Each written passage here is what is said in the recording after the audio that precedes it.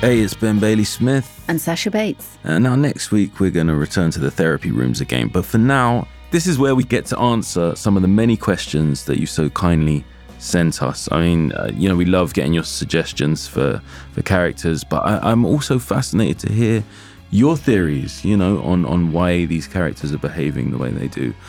Coming up then, we're going to discuss family therapy with the Roy family.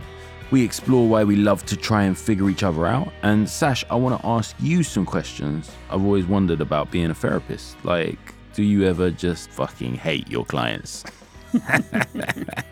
Plus, the fictional characters you'd like to see on the couch, of course. Welcome to Shrink the Inbox.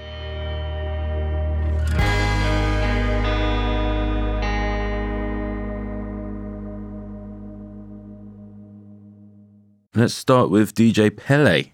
Very cool name. Says, love the podcast and great take on how we can review or evaluate popular characters on screen. You've probably had tons of mail about these guys, but considering the last season starts soon, how would you perform a group therapy session with the main protagonists of the TV show Succession? Obviously, you'd need padding, tranquilizers, and an armed guard, but I thought I'd put the suggestion in anyway. Keep up the amazing pod. We did Shiv from Succession a few weeks ago. Go back and check that out if you've not heard it. And in that, we did refer to a moment, didn't we, in season one, where the Roy family have a disastrous therapy session. Actually, let's take a listen to one of the many clips we didn't have time to play in the show.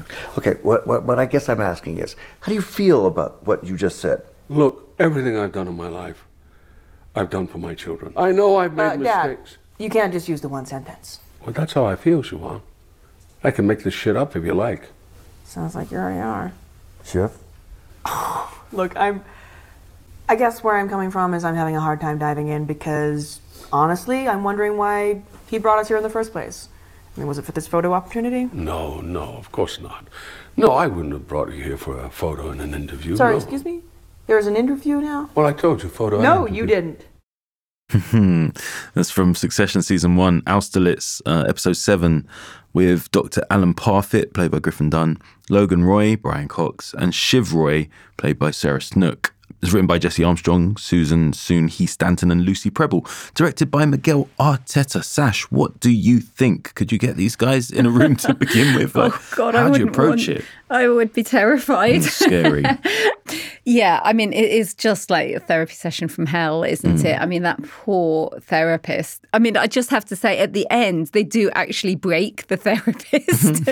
He dives into the pool. They have a break. He dives into the pool and he comes up with a smashed nose and his front teeth knocked out. So they've literally silenced him and broken him. None of them are taking it seriously. I mean, Logan starts by sort of calling them in. They're going, roll up, roll up. But they all know it's a complete PR stunt from start to finish.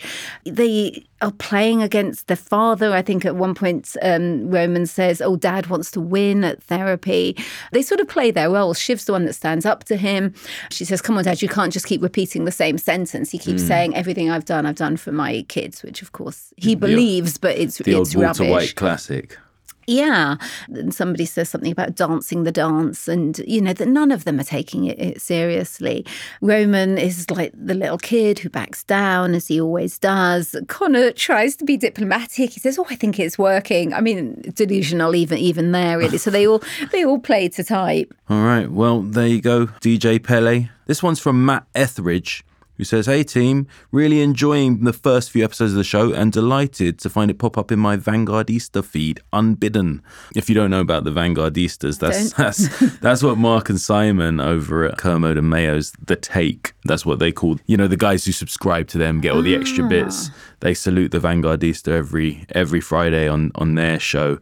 And you can do that too. You can become one of the Vanguardistas just by subscribing. For ad-free STB and K&M. Anyway, Matt says, could I make a pitch for one of the finest characters ever to grace the small screen in a show that blazed a trail for everything that followed in its wake?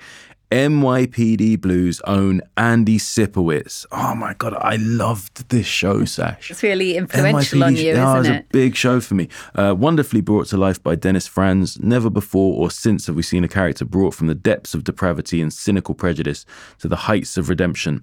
Unpicking his psyche is possibly worthy of a series, never mind a show. But I'd love to see what you folks make of a man the likes of whom I doubt we'll ever see on screen again. Much love, M. I think you're right, Matt, actually. It's probably not the same kind of appetite to see yet another male cop going through this.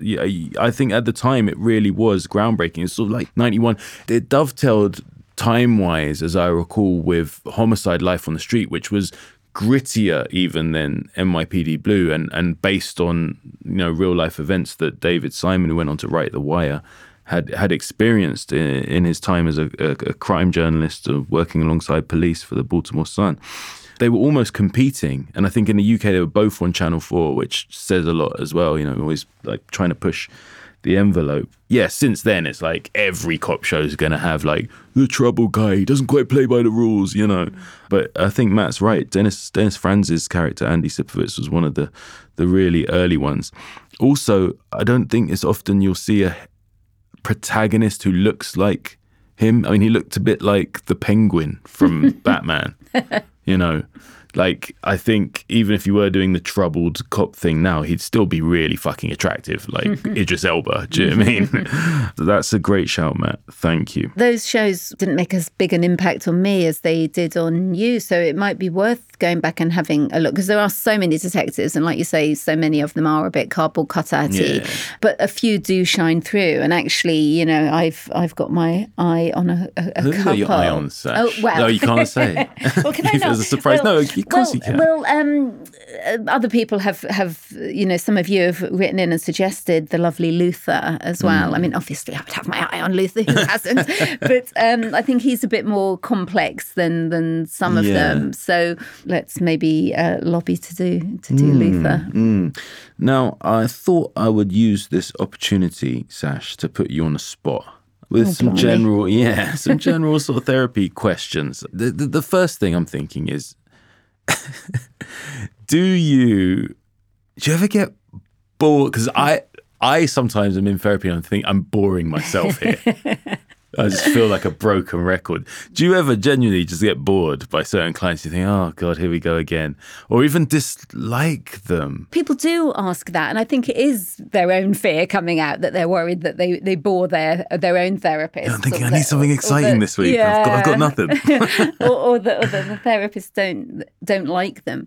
But you know what? I'm never bored, and I never dislike my clients for slightly different reasons, although it's a very similar reason. I can't dislike anyone who shows me their vulnerability. If they're bringing their whole selves and they're telling me or showing me the things about themselves that they're really ashamed of, that they are too scared to show anyone, that they have tried to keep hidden, that have impacted their whole lives, it's really hard to dislike somebody when you see that innermost self and that vulnerability. And it feels like a real privilege to hear about people's deepest, darkest secrets, even the things that they think show that they're sort of odious, horrible people.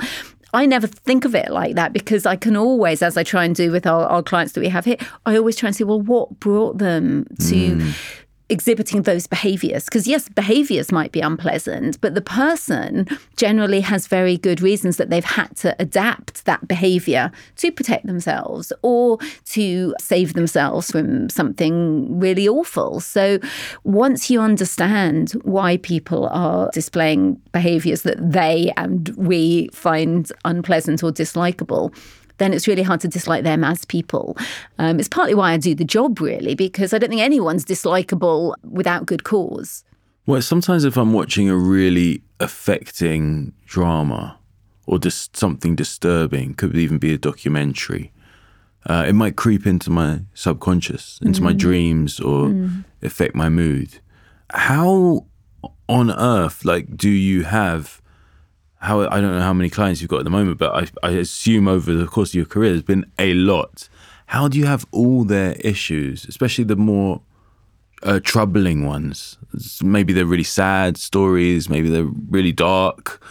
How do you deal with having all of those in your head? Yeah, well, I think it's part of why the training is so long. I mean, it takes 6 years to train to be a psychotherapist. And of course, it's not all just learning loads of theory. It's learning about yourself, and it's learning about how to have a sort of boundary that is porous when you need it to be, so that your empathy and your compassion and your kind of mirror neurons can kind of tune in to your clients, so you can kind of understand them on a more visceral level, but so that the boundaries aren't so porous that you then just take on board all of their stuff and you can't put it down at the end of the day, or you can't distinguish between what is theirs and what is yours. So I think a lot of the training is around understanding the boundary between where they end and you begin, and when to kind of open a door into that because it's useful, and when you need to shut that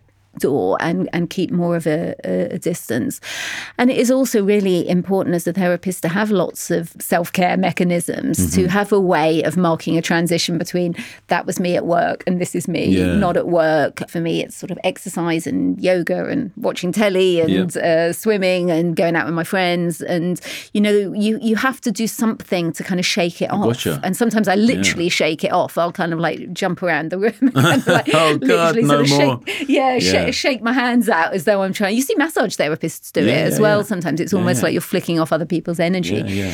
And of course, therapists have to have supervision. We have to have our own supervisor that we can go and take stuff to. So you get a lot of support as a therapist, and it's part of the training to kind of have that distinction between what is theirs and what is mine. I know you say you shake it off, but you know, if I'm you and I'm, you know, on a date with a guy or something, then he goes to the toilet, how do you stop yourself going, yeah, classic mother issues, you know, overcompensating? You must be able to like psychoanalyze a person that you've just... Well, a little bit. I mean, outside of work. Yeah. I mean, I suppose I do a little bit clock a few things that are really obvious, but I wouldn't like use that information. Like an evil magician or a hypnotist. Yeah, but also I'm not in that same frame of mind. I always think that when I'm in the chair, so to speak, I'm sort of 80% therapist and 20% me. And then when I'm kind of out of the chair, I'm 80% me and 20% therapist. Yeah, I can verify that. I mean, we went out for a drink together, and within the couple of drinks, I completely forgotten, you know, what it was. It just seemed like completely normal. I never sat there. I never sat there going, oh God, I wonder what she thinks of this. I wonder what she thinks of that. So you're definitely doing that instinctively. I mean, we all sort of care about our friends and want to know what's going on about them. And I think, you know, anyone that becomes a therapist is because they are interested in people anyway. So it's only really an extension of what I do that I've always done. And I think a lot of us do. You kind of, you want to know what's going on with your friends. You want to sort of think, why do you keep staying in a job that you hate or a relationship you hate? So, you know, it's just... people who kind of relate to other people, which, you know, good friends do, there's always going to be an element of that anyway, of thinking, oh gosh, you know, I've heard you say this before kind of thing. So it's not a million miles away from it. It's just there's an awful lot of training and boundaries in between. Here's a curveball. I had an issue with a therapist that I wasn't happy about, and I didn't know how to address it. And then I thought, wait a minute, I know a therapist. What can you tell people out there who maybe they're in therapy now, maybe they're planning to go into it, maybe they're terrified of going into therapy, but once you're in there and it's not working for you, for a client, what do they do? You are ultimately employing the therapist to be of service to you. But what can often happen is that the dynamic gets set up, rightly or wrongly, consciously or unconsciously, that the therapist is the expert and you are there to learn from their great knowledge, which is actually nonsense on many levels, because you are the expert of you. And the therapist only knows what you tell them. They can only go on the information they've got and what they can read into the stuff that you're not saying. saying, because we also read a lot in what is not said. I would always say, as I did to you, just say what you're feeling, because a therapist wants more than anything to understand you better. And if you're not saying this is uncomfortable or this isn't working, and just say. Yeah. And if the therapist reacts badly, then I think that tells you that you're possibly not with the right therapist. Yeah, time to move on. And I think maybe open with it, because save that money, man. And you know, whatever a client brings, that is information, whether it is that they're worried that they need you to like them, whether it is that they're worried that they're boring you, all of that stuff, that's information. If you were to come to me and say, oh, I'm really worried that I'm boring you. Are you sick of me? Do you think I shouldn't be here? Which is actually something that many, many clients say. That sort of unworthiness of, oh, I'm sure your other clients, you know, I'm sure they have proper problems. All of that is information about how you view yourself, and how you view yourself is often how other people have viewed you and how you've been treated. And so those are the things that have created your internal working model, which is something that, again, I've talked about a few times on the pod. I think it's absolutely fascinating. Here's a great question, right? What kind of session ender are you? Are you like one of those, I'm going to have to stop you, like palm up? Or do you let them, like in, what was that? Is it in Mastermind where they say, you know, I've started, so I'll finish? You know, that you'll let them get to the end of their thought, even though it's run over now by 90 seconds. You'll let them get to a pause and you'll go, thank you, you know, we're going to have to end there. That's our time. Yeah. Or are you just like, nope, sorry. Or if it's online, just the slam of the laptop. I could never be quite so brusque. I mean, I do think I am quite boundaried, because I think part of what I think part of what makes therapy works is that sense of security you get from knowing that your therapist has boundaries, and that you can't wheedle a bit more time out of them by being a certain way, because again, that might play into things that you've done all your life. Oh, if I'm just a bit more cryy or a bit more seductive or a bit more funny, then they'll let me stay. But actually, it's part of the therapy to say, no, those old tricks are the very things that are holding you back, and that you need to learn other ways of being. Interesting. So I am quite boundaried. I really try to stick to time. And if somebody is terribly upset or just getting to some big revelation, what I always try and do is say, we've got 5 minutes left, or we've got 10 minutes left. So they have a bit of a countdown. So I might say, look, we have only got 5 minutes. This sounds like it's a bigger story. We might need to hold that thought and bring it next week, rather than start something that we can't finish. Or if somebody's very sobbing a lot, I might say, look, we might just need to do a bit of grounding exercises. We might need to think, you know, tell me what you're going to go and do next, so that we can start to think ahead, so that you're not leaving here as a complete sort of puddle mess to go off to your next meeting. So I try to have a bit of warning so that we can prepare for the ending. Interesting to think that could trigger, you know, the famous doorknob moment. It's one of the first things I learned from you. Yeah. All right, after the break, we're going to look at why we want to find narratives in others, and I get to ask Sasha some of those tricky questions. So we'll see you after some messages, unless, of course, you subscribe to The Take, in which case we'll be back straight after a shout out to our friends Nurse Jackie, Top Boys Jamie, and George Costanza.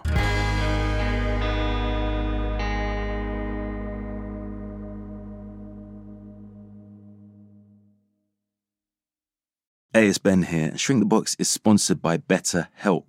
And most of us are very busy. We find it hard to fit in extra anything into our day. But what if you had another hour every day? Imagine that. I'd start by working through the massive list of TV shows you guys have got me watching for Shrink. Thing is, we'd all love more time. But actually, if something's really important to us, we prioritize it and make time. And therapy can help you identify what matters to you and how you can do more of it. So if you're thinking of starting, give BetterHelp a try. I know, I use it. It's great. You get matched with a registered therapist. You can switch if it's not clicking for no additional charge. It's all online, and that saves you those precious minutes, right? So with over 1,000 therapists in the UK already, BetterHelp can provide access to mental health professionals with a wide variety of expertise. Learn to make time for what makes you happy with BetterHelp. Visit betterhelp.com/shrinkthebox today to get 10% off your first month. That's betterhelp.com/shrinkthebox.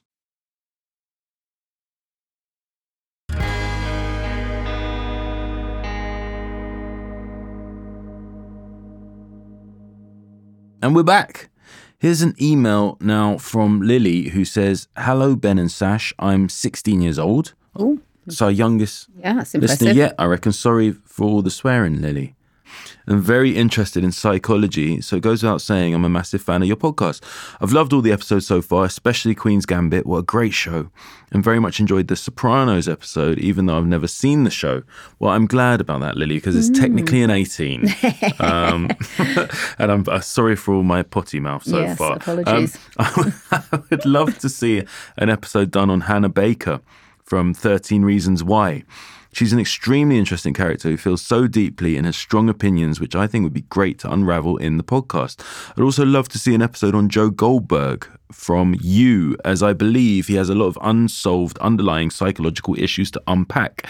Thank you for all the great episodes in your podcast. Can't wait to hear whatever character you decide to explore next. Kind regards, Lily. Interesting, those two choices, Joe Goldberg and Hannah Baker, because I have a daughter just a year younger than her and a daughter a year older. And they love those shows. I think there is a lot of, I'm not saying they're teen shows. In fact, You is another one Lily probably shouldn't be watching. But regardless, they're very popular among teenagers. And I know you and I have been talking off air a little bit about teen-leaning television and teenage, not just teenage characters, but, teenage viewing and, the way we package youth within television. So I think hopefully there's going to be something for Lily to get her teeth into very soon. This one's from Laura, who says, "Ben and Sasha, I've only started listening to your podcast recently and it blew me away. Delving into the minds of some of my favourite characters, it's so interesting.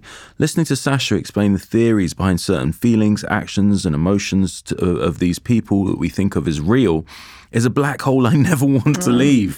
That's lovely, isn't it? A lovely turn of phrase. Imagine never wanting to leave a black hole. Sasha's explanations make so much sense that I've started to recognise certain behaviours portrayed by these characters in people I know in actual real life. Like having a light bulb moment and realising, oh, that's why that person is like that. I'm so glad, Laura, because that's the vibe. That's what we're going for. Like, it's not just a flight of fancy. No. Please continue this podcast, she says, for as long as possible. It's absolutely brilliant. Some suggestions from Laura. She says Carmela, who we've talked about definitely, AJ, Anthony Jr., and Chris Moltisanti from The Sopranos. From Mad Men, Joan, Peggy, and Betty. Yep. Definitely we've discussed Peggy more than once. Kendall from Succession. I mean, anyone from Succession. Tommy from Peaky Blinders. Yeah, I've had a couple of Tommies. Dawn from The Office. I don't know if I've seen that one before. That's a lovely one because Dawn says very little, but we see a lot through her eyes just behind that desk. Yeah, she says so much by saying so little. Yeah. And Nikki, Margaret and Gillian from Boardwalk Empire. Yeah, I remember there being a few messy people on that show. It's been a while since I've seen it. Anyway, she says, thanks. Keep up the excellent work, Laura. Brilliant.